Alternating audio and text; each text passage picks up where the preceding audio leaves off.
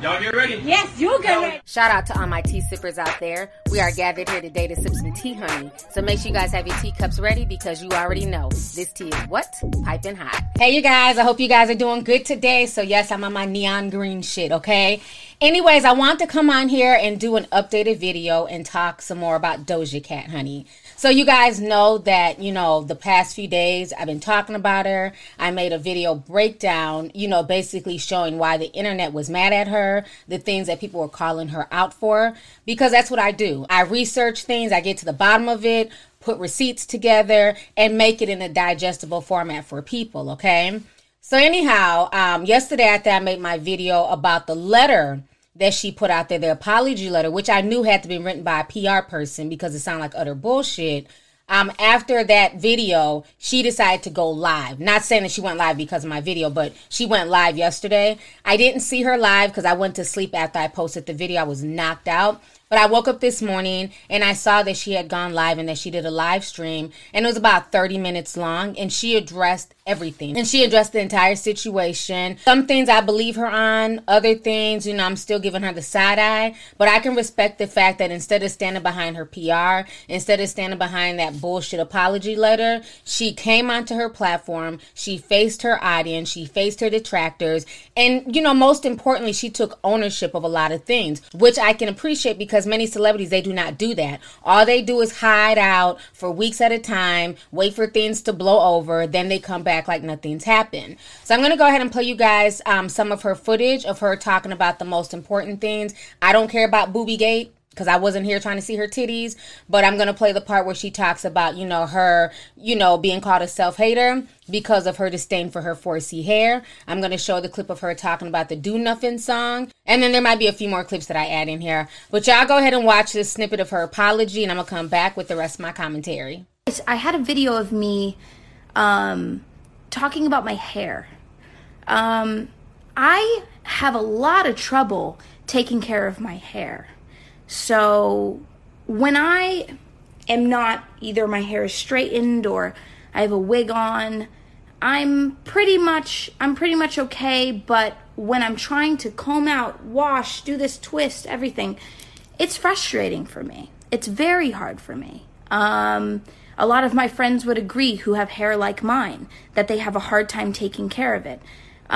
What I think that the mistake may have been that I made was saying it on a social platform, saying it out in public, maybe being honest about how I feel about taking care of my hair was a bad idea. To me, absolutely not. If I think that it's difficult, if I feel that it's difficult to take care of my hair, I'm going to state it. If I don't know what it's like to, I'm sure I'm right now, my hairline is fine. I think I look great. I don't look like the most beautiful person on the planet, because that's just fact, but I'm fine with my hairline now. But wearing wigs, seeing how my hairline flattened and the tan that you get when you wear it, that shit threw me off. So I'm saying that, I didn't understand the pain that it was to have a wig on all the time and taking it off and seeing the tan line and seeing all that. That bothered me. That pissed me off. I didn't like that. It doesn't, in no fucking way, does it mean that I hate my hair. My hair is amazing. I have beautiful hair. I get lots of compliments on it. It's an outer thing and it's an inner thing. I know that I'm beautiful. I love myself. That's why I parade myself on fucking social media constantly. Why do you think I'm on here all the time? All right, you. And I was kind of locked away, and I was always on there just dealing with people coming at me left and right, talking about different slanderous terms after another. The term that I used in the song is one that I learned that day. So people were calling me it left and right, and I used it in a song. And it was to kind of take back and fucking just say fuck you to those people. The song, however, I agree, the worst, maybe the worst song in the entire world. Not good. Lyrically, lost. The worst song. The lyrics in the song don't make sense. I see some of the interpretations of the lyrics. A lot of them are wrong. I can rewrite the lyrics for you guys. I don't know how important that is. But if you need me to, I can. But that song is in zero ways, in no way connected to police brutality or Sandra Bland. And to see something like that, to see a song, my song that I made, connected to an innocent black woman's death, is one of the most awful rumors that I've ever encountered. I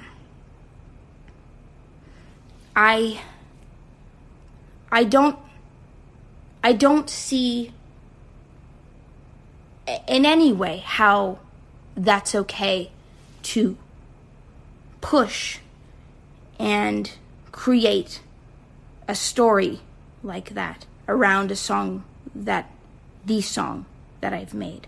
Me dating white men is in any way,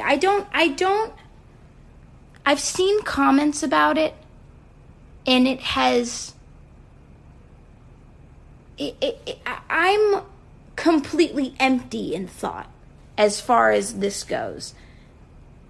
When I love someone, when I am attracted to someone, when I want to fuck someone, I'm gonna either see how that fucking pans out, I'm going to talk to them, and that's all that fucking matters, is what I fucking want. Who I love is zero. Whether you like me or not, it's zero of your business.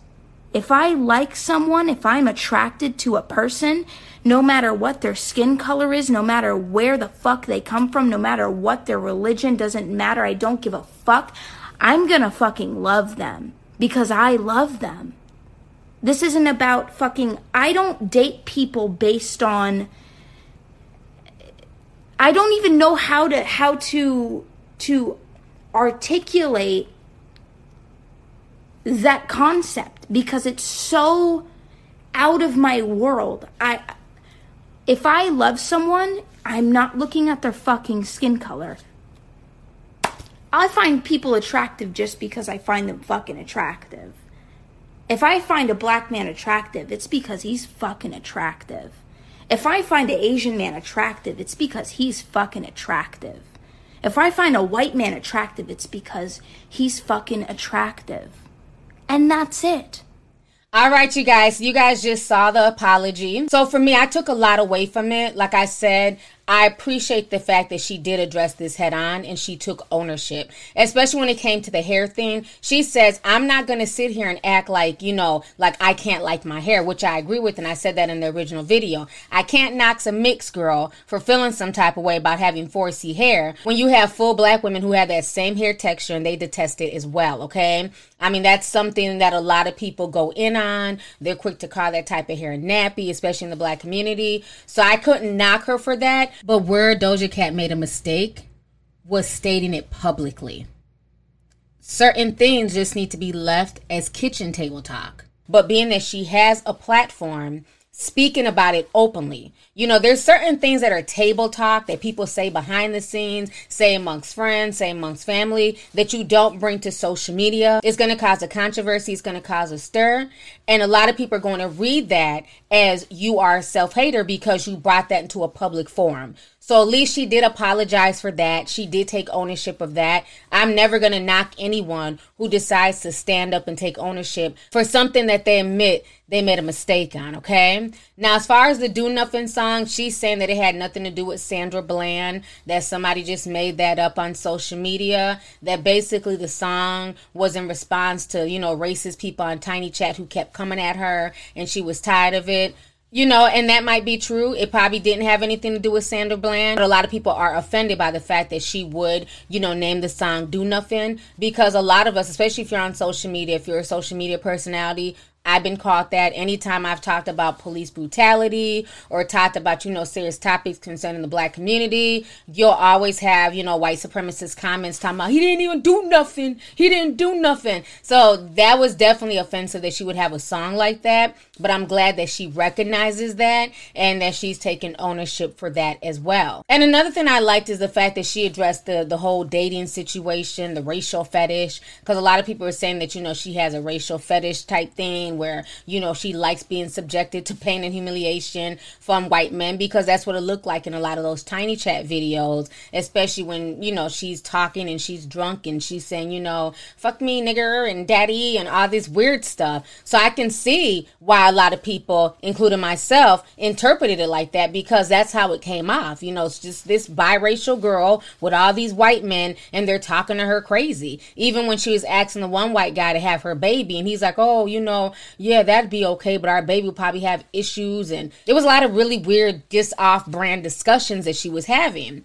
So she talked about that, and she basically said that, regardless if she finds somebody attractive, if they're black, Asian, white, then she finds them attractive. But, of course, most of the guys that she's dated have been white guys. Now, I've noticed a lot of black men seem definitely bothered by that. And they're still using that as an excuse to cancel her. If you guys don't know, today, Blueface went to his Instagram stories, and this is what he wrote about Doja Cat. So Blueface says, fuck Doja Cat on Crip, weird ass bitch. Just because I find them fucking attractive. If I find a black man attractive, it's because he's fucking attractive. If I find an Asian man attractive, it's because he's fucking attractive. If I find a white man attractive, it's because he's fucking attractive. And that's it. But you can create it, you can spin it, and you can do whatever you want. We have a lot of time. We're on quarantine. Good luck, motherfucker. You have nothing else to do. I understand. You have fun. You do that shit. Now, honey, when I seen that, I was like, really? Really, bitch? First and foremost, Mr. I Can't Rap on Beat to Save My Life, Mr. Modern Silk the Shocker 2020, okay? You have no room to talk about Doja Cat, her preferences, regardless of who she chooses to date or be with, when you yourself, you don't date black women. Your child is half Mexican. So what are you talking about? It's not like you really sit here and elevate black women and have black children. And on top of that, are you not the same rapper who allowed a bunch of Latino girls into your home with one black chick? They kept picking on her, pulled her wig off her head, and you thought it was so funny you posted on Instagram Live and laughed and had her face in the camera with her wig off. Y'all crazy. You